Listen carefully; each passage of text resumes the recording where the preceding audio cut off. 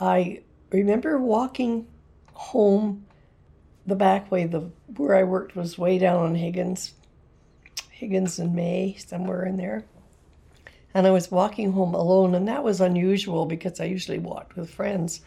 And I went past the Grain Exchange building, and that was the recruiting office. And I don't know, I didn't give it any thought. I just turned in, I guess just to find out what was what. And there was a really nice girl in uniform at the desk. And I told her that I came in to find out about joining up. And she said, well, just a moment, there's an officer here who'll speak to you.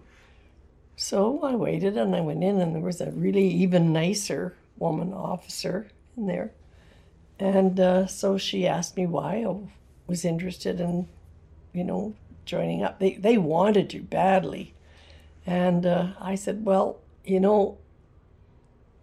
my grandparents came from the British Isles, and they're having such an awful time over there. I feel that if I joined up, maybe I could help in some way here. Because I heard that they needed women to replace men that were doing the same jobs here. And those men could go overseas. Things like mechanics and reception and typists and stuff like that.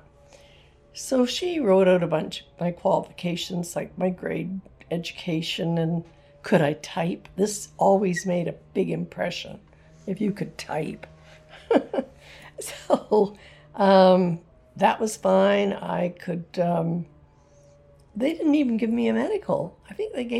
I can't even remember. I think she just asked me if I had any medical problems.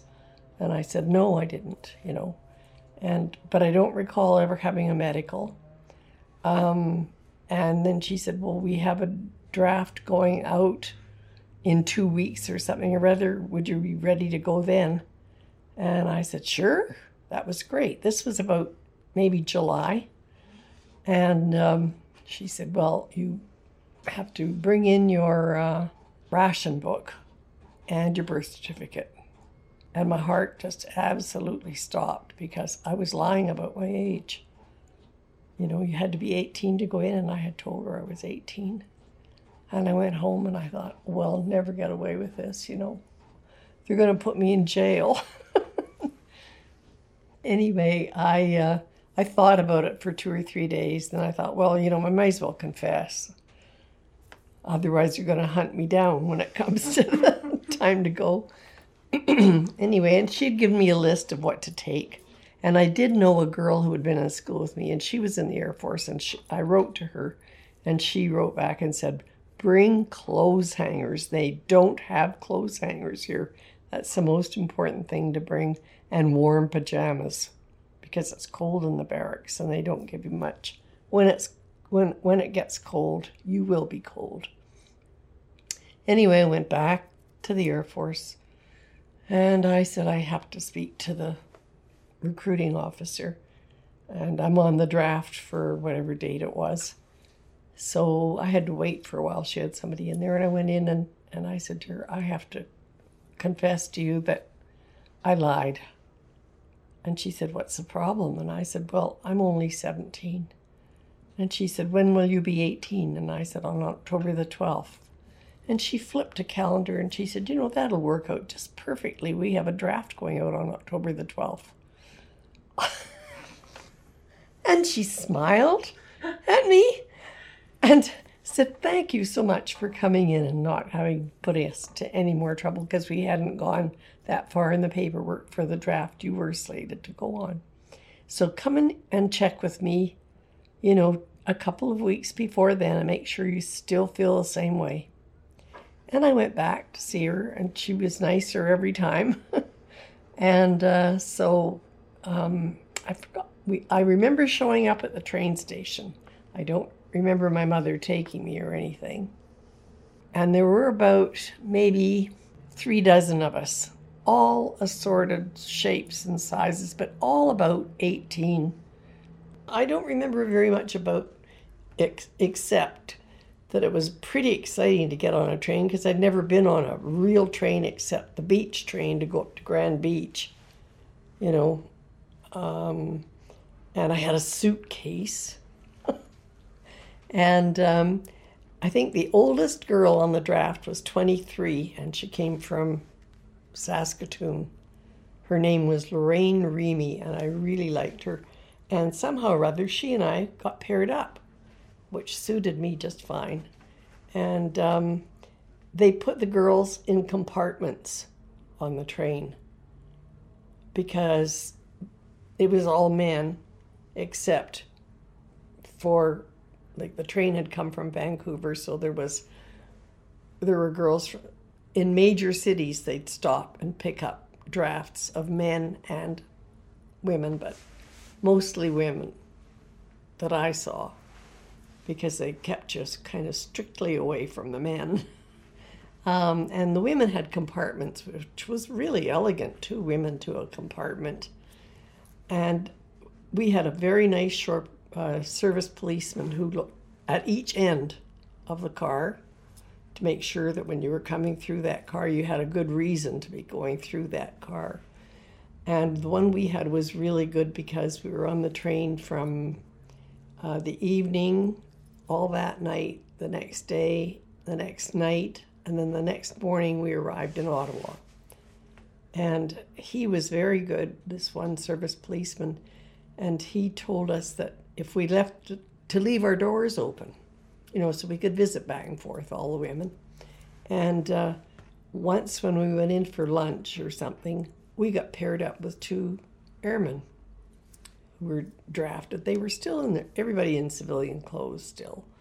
And we started talking about how boring it was. We didn't have anything more to read, and there wasn't anything like transistor radios or anything. And one of them said, "Well, do you want to play cards?" And we said, "Where would we play cards?" "Well, let's see if we could find a place to play cards." So we talked to the service policeman on our car, and he said, "If you leave the door open," and there was a table down that you could pull down in the compartment, he said, "You can play cards in there." And I had never played cards in my life before. This gambling bit, we were playing for nickels. And so they taught me this game, and I made a lot of money.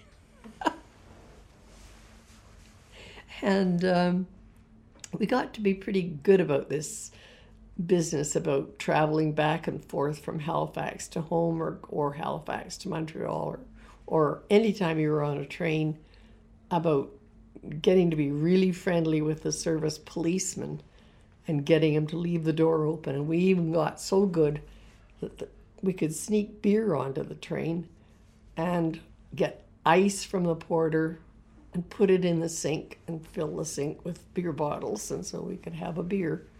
Not enough, but one beer was like, we thought we were really bad. Have a beer.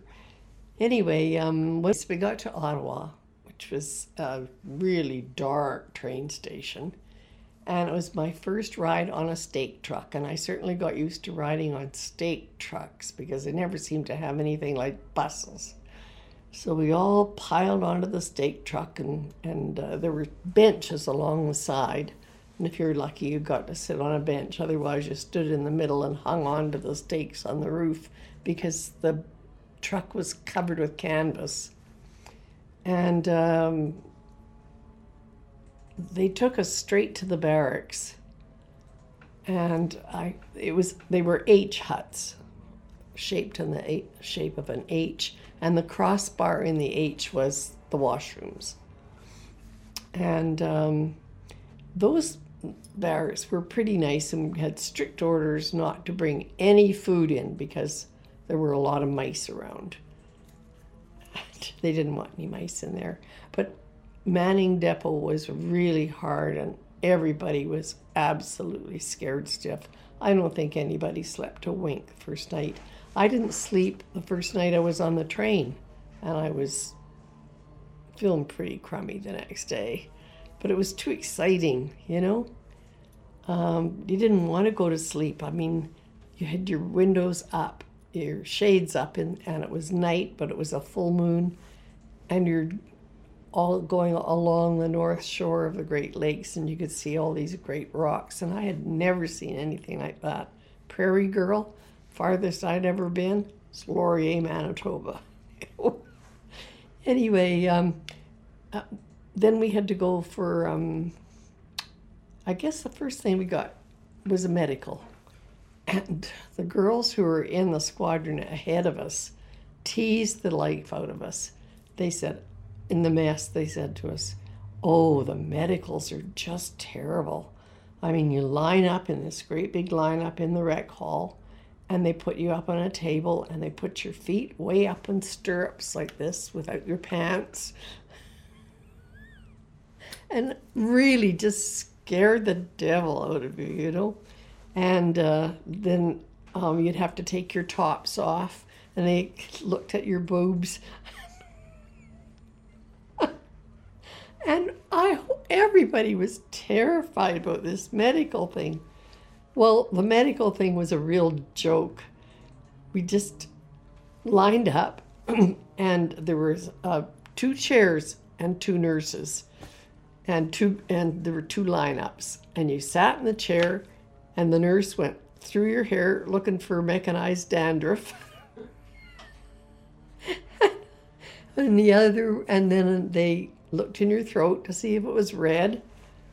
And I think they examined your back and your chest as much as you could open your top to see if you had a rash. And they listened to your lungs. And they looked at your feet to see if you had flat athlete's foot. We must have had a medical in Winnipeg that I don't remember, because you couldn't get in with flat feet. And I don't see how they would get you all the way there and turn you back. But anyway, that was the medical. And I couldn't believe it. I stood up out of the chair and then turned the corner to go into another room thinking, well, okay, here comes the bad part. And I was outside. And all the girls are standing around out there just killing themselves laughing, looking at everybody coming out and going, oh, phew. Then we got fitted for our uniforms, and that was really cool. I mean, to be in uniform for the first time was wonderful. But part of the uniform was your phys ed shorts and just a short sleeve cotton shirt and runners, sneakers, and not what we would wear now. I mean, no such thing as art sports or anything. But the drill was that you got up in the morning, the reveille sounded like at 6. And you had to pull your bed back to air it out and open the windows and run. That was the thing. You ran, you could go to the toilet and brush your teeth, but that was as far as you went. And then you ran all the way to the rec hall, and it was quite a run. And then when you got there, you did, jumping jacks and running on the spot and, a few other things, but it was hard. And then you ran all the way back. And people didn't take showers every day there. I mean, there were only maybe 6 showers, and I don't know, I was trying to think how many girls would be in one of these buildings, and it would be about 20, 40, 60, 80 about in a building with about 4 or 6 shower stalls and 2 bathtubs. And you could never get into a bathtub. A lot of these girls had never seen showers. I had never seen a shower. And so a bathtub it was. And if you wanted a bath, you lined up. And, that could take the better part of an evening for you to line up to get. And you had to scrub the bathtub afterwards. But anyway, it was all pit washes is what we call them, up as far as possible, down as far as possible, and then you did possible. And you very soon got to know that you could be, there was no such thing as modesty in the washrooms where the sinks were. And but once you left that washroom, you were covered. I mean, there was no such thing as seeing girls walking around in pants and bra, or the girls didn't like it. I mean, they wanted you covered up. in a house coat. Everybody had a house coat or a duster they brought from home. So we were really fairly modest and young, you know. Then what happened? Oh yeah, then we learned to march, you know, and we got lectures and stuff. And then we had an IQ test, and that was a really big deal. And we went into this, like a huge schoolroom, and they gave you an IQ test on mechanics, which I failed completely. I mean, I didn't know a thing about physics or mechanics or anything. And then there was one about medical things. Well, I didn't know anything about that. And then they gave you a secretarial one. And then they gave you one, a general knowledge thing, history of Canada, that sort of thing. And like they had never asked for your high school marks or anything, so they were testing you themselves.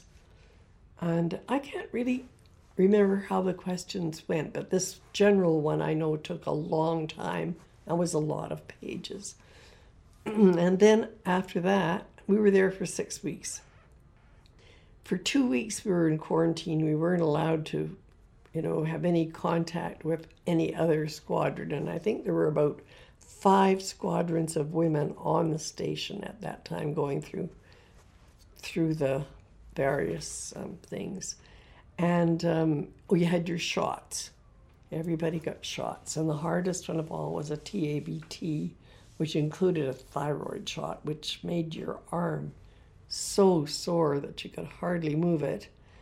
And you were told that the best thing for you to do to stop it from hurting was to scrub your floor space that night. So everybody got hold of buckets and brushes, and we got down on our hands and knees, and you know your floor space around your bunk was definitely marked off, and you really scrubbed it. And they came in and looked to make sure you were doing it. I don't think that really helped your arm from being sore. My arm was sorer than ever. And making it, they gave you lessons in how to make your bunk, and that was very particular, and it had to be exactly tight across the top. So once a week, 2 officers came through with white gloves, and they went along the top of your bunk and the top of your cupboard, and we were told that they would flip a coin on your bed, and if it didn't bounce, I don't know what happened. Oh yeah, you were put on something or other. And at one time at Manning Depot, I don't know what I did that was wrong, something. And probably caught with food in the barracks, because I used to bring chocolate bars in. And then you were given the job of cleaning the washrooms. Oh, and that was awful job, to get down and scrub around the toilets, and terrible.